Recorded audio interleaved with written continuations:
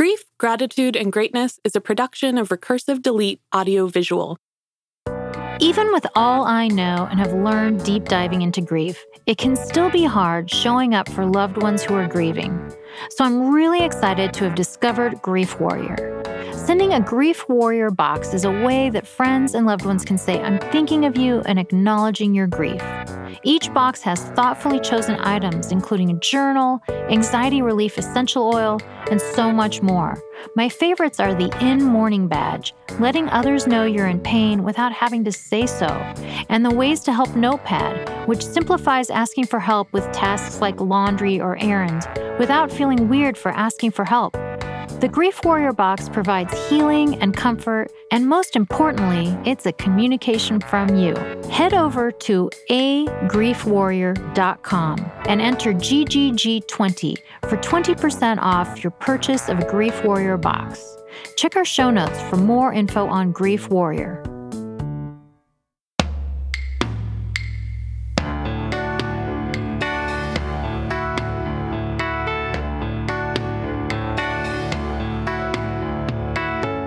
Grief, Gratitude, and Greatness explores our relationship with grief, the gratitude for our humanity, and the greatness we attain when we tell our stories. I'm your host, Sarah Shaul. At 21 weeks, pregnant with twins, Christy Wopat's water broke. At what should have been the halfway point in her pregnancy, she was rushed to the hospital, where she was diagnosed with a condition known as PPROM, a preterm premature rupture of membranes.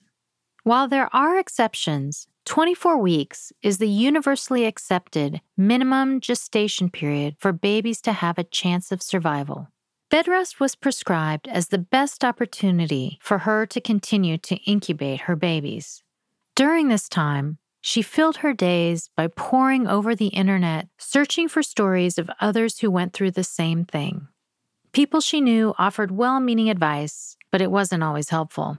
She spent this time in self-scrutiny and worrying about how she would protect her babies. A few weeks later, she went into labor and delivered Sophie and Aiden, who died shortly after. Christy chronicles her experience of happiness, hope, despair, and grief in the book Almost a Mother. Christy's honesty and humor come through like a silent and supportive nod. Her book serves as an aid for parents experiencing child loss in a world lacking those resources. We, as a culture, tend to move on, minimize the loss of preterm babies and miscarriage. Parents carry silent pain, particularly while seeing other babies and families. They struggle with tough choices. They have to make decisions about things you would never think about. Do we want a memorial photo with our dead baby? What kind of funeral do I want for my babies? Am I crazy for wanting to punch other pregnant people? Right now, someone very close to me was just diagnosed with breast cancer, which is another separate kind of grief, where you're grieving like the normalcy and worrying about life. And I messaged her and said, this is one I don't have experience with. I don't know how to handle this. Here's what I have for you. I love you. I will be there. If I say the wrong thing, I'm going to try not to. I'll go out and read articles about it. Like, what do people want you to say? But when it gets really hard, I just say, I love you. And I'm thinking of you. And I don't know what to do right now, but I just want you to know I'm thinking of you. And that for me would have always been enough. I would have always preferred that over someone running away in either sense of the word. And then people will come up with the most ridiculous, unbelievable thing to say that they think will help you feel better. Right. Like oh my gosh, but you wrote about something that just tops everything I've ever heard, which is, it's a good thing that happened because your twins were probably going to become serial killers. Was that really what somebody said to you? Yes. I was actually still in the hospital, I want to say. and thinking, wow, I remember thinking, in what way possible could that ever make me feel better? That one was a reach for me.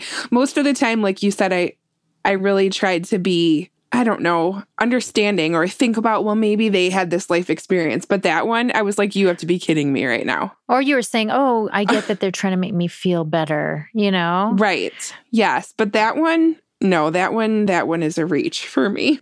I like to tell that story simply because it's shocking. Yeah. I did a show called Listen to Your Mother a few years back where, oh, yeah. Have you heard of that? Yes. Mothers can write, 5-minute stories and you audition. And I told the story of my twins, and that story is actually where the title of my book, I guess, came from.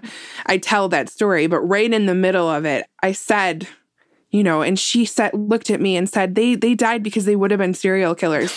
And the entire audience took this collective, like, right. And it's like funny to me now because, I'm 10 years out from it. And at the time I was horrified. But the fact that 500 people in a theater gasped at the same time made me know that, yeah, that one was a little out of left field. What did you say? I literally, I glared at her. I just glared at her. Yeah, I hadn't even left the hospital yet. My babies had just died, and I was so weary and so tired. I wasn't even ready to be mad yet. At that point, I just wanted to go home. And I don't think I said anything back to her, to be honest. Oh, man. Unbelievable. Yeah. Mm-hmm. I mean, there are other landmines too of going home. I was reading in your book, just having the nursery and just everything in the nursery. What a reminder you can never get away from. Going home was so awful. I wanted to be out of the hospital. I couldn't be there anymore. There were babies being born all around me and moms being pushed out with balloons and flowers. And I couldn't physically be there anymore. Yeah. But I didn't anticipate walking in the door and just seeing my pregnancy everywhere and my twins everywhere. And, I remember there was a gift bag with pink and blue booties in it that someone had knitted for me. Mm-hmm. And there was a formula sample on the counter, and I couldn't get away from it. I even tried to read a book and I couldn't concentrate, but I tried it anyway. And stuck inside of the book was like a pregnancy to-do list. And I'm a super type A list maker. So it was figure out how to open van door while carrying 2 infant car seats, because I was so specific and so excited about having twins. So you couldn't be at the hospital, but this is so once you got home, these were the reminders, like the booties and the bookmark. Yes. They were everywhere. Magazines, my email. There was no way it was going to work for me to try to pretend like it didn't happen.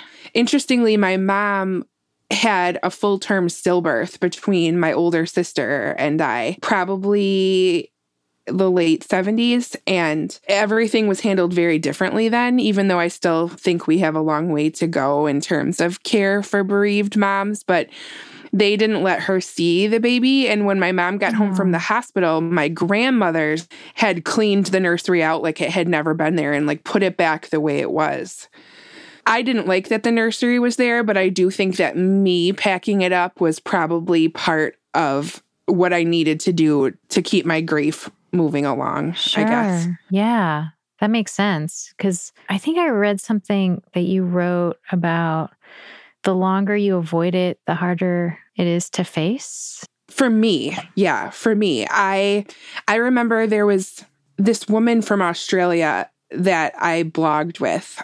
I met all these women from across the world via the internet, when blogs were really big. This was the year 2009. So people were blogging. We didn't have Instagram, so you had to write a whole post about what you had for lunch, not just a picture. And right. people were blogging, and I stumbled across one, and there was this woman in Australia who probably to this day has not taken the nursery down. She left it. She left it as just a memory, I guess. I remember her blogging about how thick the dust was on the side of the crib. And she's gone on to have 2 more kids. And I don't know if her kids would ask or if maybe she needed that room eventually. But for me, I felt like I needed to face it and I needed to do it soon or I would chicken out. But some people need more time.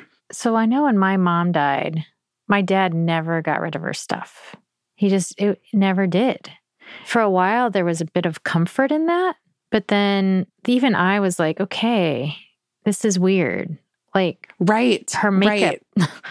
All her makeup. And we weren't even living in that same house anymore. Yeah. But he moved it all over still. It's interesting because I don't know when it goes from being comforting to suddenly weird, but I've sort of had that same experience. We hope you're enjoying this episode of Grief, Gratitude, and Greatness. Have you told your friends about us yet? Word of mouth is an important way for us to reach more listeners. So spread the word and consider leaving us a review on Apple Podcasts.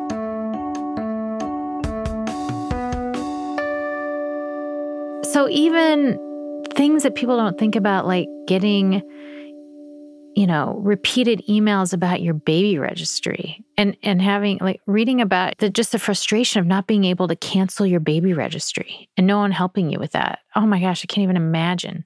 I remember calling my mom sobbing and telling her, I never ever want to go to Target again because of pregnant people being there anyway. And I had to go in order to cancel my registry because they wouldn't help me online. And then they still couldn't help me in the store. It was one of those, online would tell me I had to do it in the store, and in the store would tell me I had to do it online. And it was so hard for me to just say why I wanted it canceled. And I just remember just sobbing and begging my mom to do it for me. And somehow she took care of it. I don't know what she did, but oh, good. I would say I need to cancel it. And I'd get, well, did you know that if you put other things on it, you can still get 20% off? And I was really at the bitter, angry part of my grief, which, yeah. It wasn't just that part that I was bitter and angry, but right then I wanted to say, guess why I don't want 20% off this baby registry? Because my babies are dead. And sometimes I would like the reaction I got if I got really angsty like that. But usually it wasn't that great of a reaction. They would just stare at you. I don't know. I guess at Target, they can't just run away like your neighbor did. Right. Exactly. They just stare at you. But on the other hand, I remember once going to the mall because I wanted to buy something for my husband. It was Father's Day. And we know how difficult some of those holidays can be when you're suffering through a loss. And I wanted to get something for my husband. So I thought, I'll get a keychain engraved with, Sophie and Aiden's name on it or something. And I remember it was a teenage boy that worked there, and I couldn't keep it together. And I told him why I wanted it. And he came out of his little kiosk in the mall and gave me the most sweet, awkward high school boy hug and was like, you know what? I'm going to give this to you for as cheap as I possibly can. I would just give it to you if I didn't think I would get fired. Aww. So sometimes I had these beautiful souls who could somehow realize that it was a big deal. And other times the people that either ran away or just stared at me. Man, all of this contributed to some serious social anxiety. And you also write about judgment. That too contributed. Oh, yes. People thinking you shouldn't go on a vacation or that's not the right thing to do. I really felt like no matter what we did, people had a problem with it. We had been home from the hospital for a day when I suggested to my husband that we kind of skip town. I needed to be away. People were stopping at my house, and I was so grateful that, they were bringing, I live in Wisconsin, so they're bringing casseroles with tater tots in them and soup and flowers.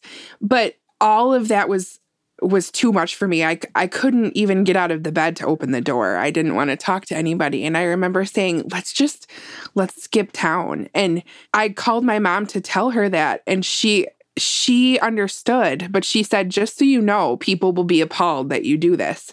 And I remember thinking, what do you mean people are going to be appalled? Like, what do they have to say about how I am grieving? And, we did it. We left, but I heard from people when we got back that they couldn't believe that I had gone. And, I didn't know what they thought I was supposed to be doing back at my house, except sobbing in my bed. I don't know. I just needed a little time for us to be just the two of us and figure out how we were going to survive this. It's just incredible to me that people will even think what they think matters in a situation. They have an opinion on everything. I really didn't know if I wanted to have a funeral or a memorial service for my babies. I ended up not, mostly because I couldn't. I couldn't physically do it. It was enough for me to just go to the funeral home to get the urns. And I remember people having opinions on that, and I'm sure they would have had plenty of opinions on if I had a funeral for my babies. People just still really think like that it's weird that you are even burying them. Like, there are people that just don't even think they were real people to start with. So it gets pretty tough. People have opinions on everything. And like you said, that social anxiety definitely came in with a vengeance. And I got to the point where I would only see basically my husband for days or weeks at a time. And I didn't want to leave the house. I didn't want to see people who didn't know. I didn't even want to go get my hair cut because I was like, how am I going to explain to, the stylist that this had happened? Right. Everybody had questions. I wasn't pregnant anymore, but had no babies. And I was pregnant with twins. And so I was very visibly pregnant, even though I was only 6 months along. I was, I looked like a full-term pregnancy because there were two. Yeah. And so I didn't want to go anywhere. And meanwhile, your body is responding to your pregnancy still, right? I mean, people don't realize, I think, how much a woman's body prepares itself approaching birth for caring for children and then just healing from the pregnancy. So you're lactating, you're bleeding. I mean, it's so intense. I remember feeling so desperate for people to understand what I had truly gone through, because before this happened to me, I would have been one of those kind of clueless people that didn't actually realize that I had given birth to actual babies who went into a room in the hospital and got hooked up to monitors and then died. And I don't know how people think babies get out after they're certain length along, but I'm sure that I never gave that a lot of thought or thought about it. And so I am a teacher, and I was a teacher then, and I chose not to go back to work for the rest of the school year. I basically just took my maternity leave.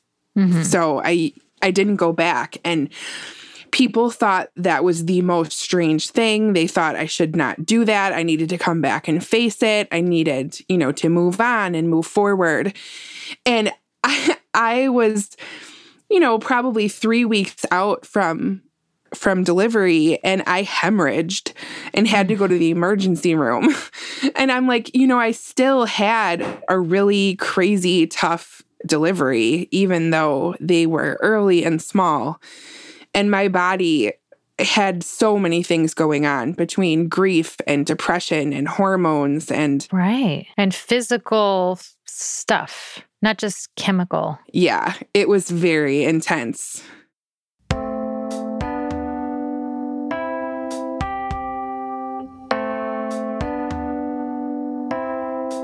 Your input matters. If you have thoughts on this episode, check out the show notes to find out how to contact us. We'd love your feedback, suggestions, or just a thumbs up.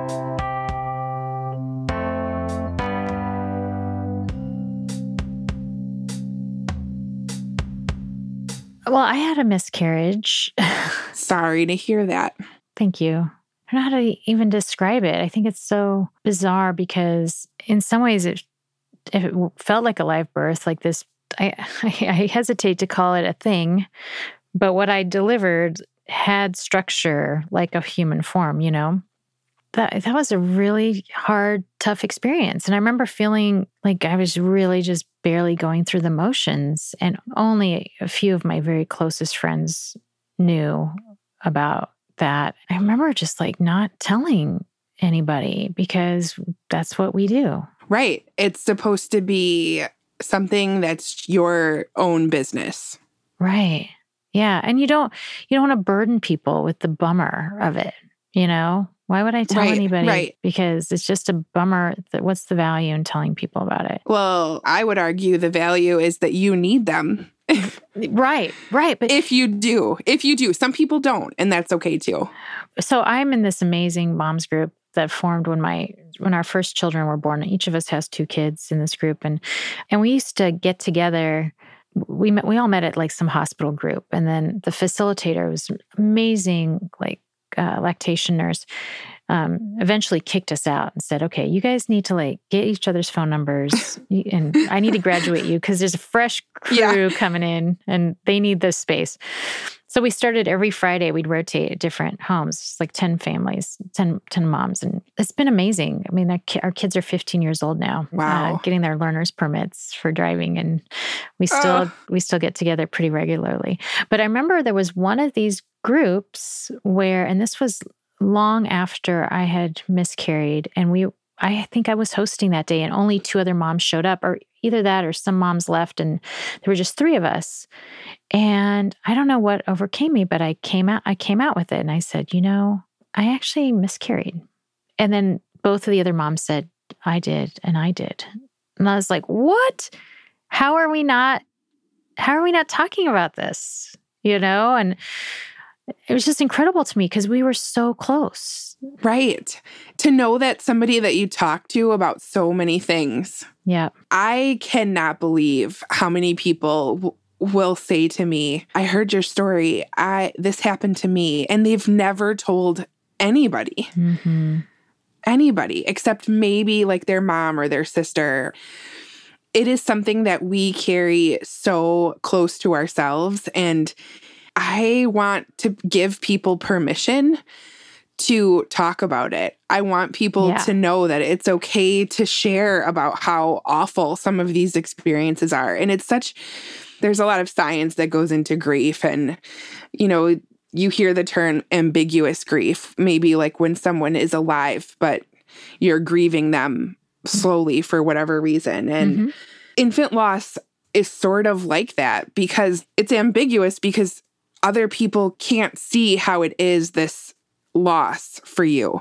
They think, oh, you know, it's sad or it's a bummer, but it's so much more than that for certain moms. And I think the less we talk about it, the more people are just like, oh, well, you know, it's just something that you go through. It's a part of life. That probably would have been a serial killer. It's probably better that it happened, you know, but really when people talk about it, it's like this huge weight gets off their chest and they look at me and say, I can't believe I just told you that. And I'm like, well, I'm glad you did. And I'm sure they're glad too. A few months ago, I was booking an event for an author signing or something that I was doing. And I showed the woman my book and told her why I was wanting this space. And she said, oh my gosh, I can't believe you wrote that book. And then she said, my daughter would be 27. And I said, oh my gosh, what was her name? And she just started sobbing right there. And she said that no one in her entire life had ever asked her what her baby's name was. That she had lived with this 27 years and her baby was 1 when she died. She had lived to be 1 and I think there was like a choking accident or something horrible and tragic. And whenever she told people that story for the last 26 years, no one had ever asked her, what was your baby's name? And there are just really simple things that we can do to help moms who are grieving, because in my experience, from almost everyone I've ever talked to, all they really want is to try to remember them in some little way. Yeah. Even just by saying their name. Right. And when other people say their names, it gives us that freedom to be able to talk about them without the guilt or, again, social anxiety of like burdening the people around us with this heavy topic, right? Exactly. I love talking about my mom. She was a super awesome, super dynamic lady. I can tell around certain people when I bring her up, it's just like, just the energy, the mood goes down, Yeah. And it's like, oh, here she goes again, talking about someone who isn't alive. Right? I mean, I guess we could talk about Napoleon all we want, but I guess if it's... I used to be a French teacher, so I have talked about Napoleon in my life. Well, I guess you get to talk about him, but... Okay. Can I share this really crazy thing that happened with me? Yeah. Back in the day, I was never aware of the term rainbow baby. I didn't know what that meant. I think it's kind of a newer term. I mean, I'm not that old, but anyways, so I had my first child, and then shortly I became pregnant within a year of having him, and then I miscarried. And then I had my second child 4 years after my first son was born. I was at a mom and baby yoga class very close to my work, and I was able to because I always took my baby to work in the first 6+ months. And I walked into this yoga class, and it must have been summertime. And the teacher had her daughter come because she didn't have childcare during the summertime. And her daughter was just a lovely girl and just a lovely artist. And she would draw pictures. One day she drew a picture of me, which was super cute, on these big, big pieces of paper. And then she drew a picture of my son, my youngest son, with a big rainbow over his head. And it said, Rainbow Baby. Isn't that crazy? I just got the hair on my arms just stood up. And at the time that she did that, I had no idea what a rainbow baby was. And ever since then, I've been like, wow, what's going on with that girl? Like, what insight does she have? If you'd like to support our work with grief, gratitude, and greatness, consider becoming a backer on Patreon. Your support allows us to deliver conversations that help to dissolve the stigma and evolve our culture around grief. You'll find a link to contribute via Patreon in the show notes. And if you have a business that supports people who are listening to our show, let's talk about how you can sponsor an episode or 2 or 3. Man, I didn't know what to do. I didn't know how to get better. I tried all sorts of different things. I went to therapy. I went to support groups. I blogged online with my mom friends, and I wrote and I wrote and I wrote and I wrote, and I read books about grief that annoyed me, but I still read them and got the information from them. Why did they annoy you?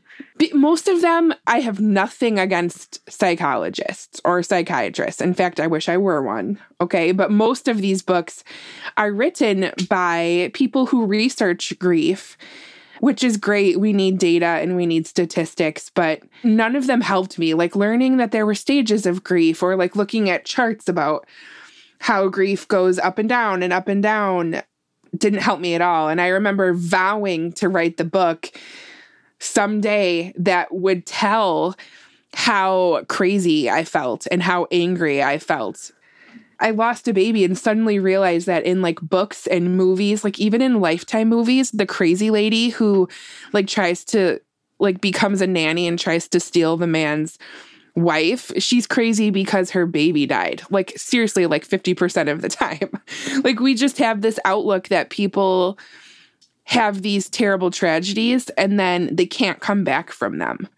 But they can. I think that we just need to be honest about it and say, yeah, I felt like that too. So what did work for you?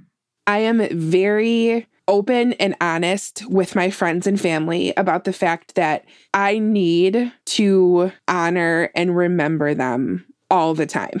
So my kids will bring up Sophie and Aiden in conversation.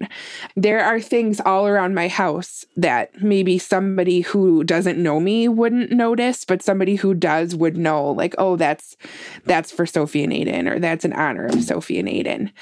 There are very important dates to me, their birthday, things like that. And people who love me know that I am always going to remember those dates, and that it means a lot to me when they say their name or send me a text. Like, honoring them is one of the biggest things for me.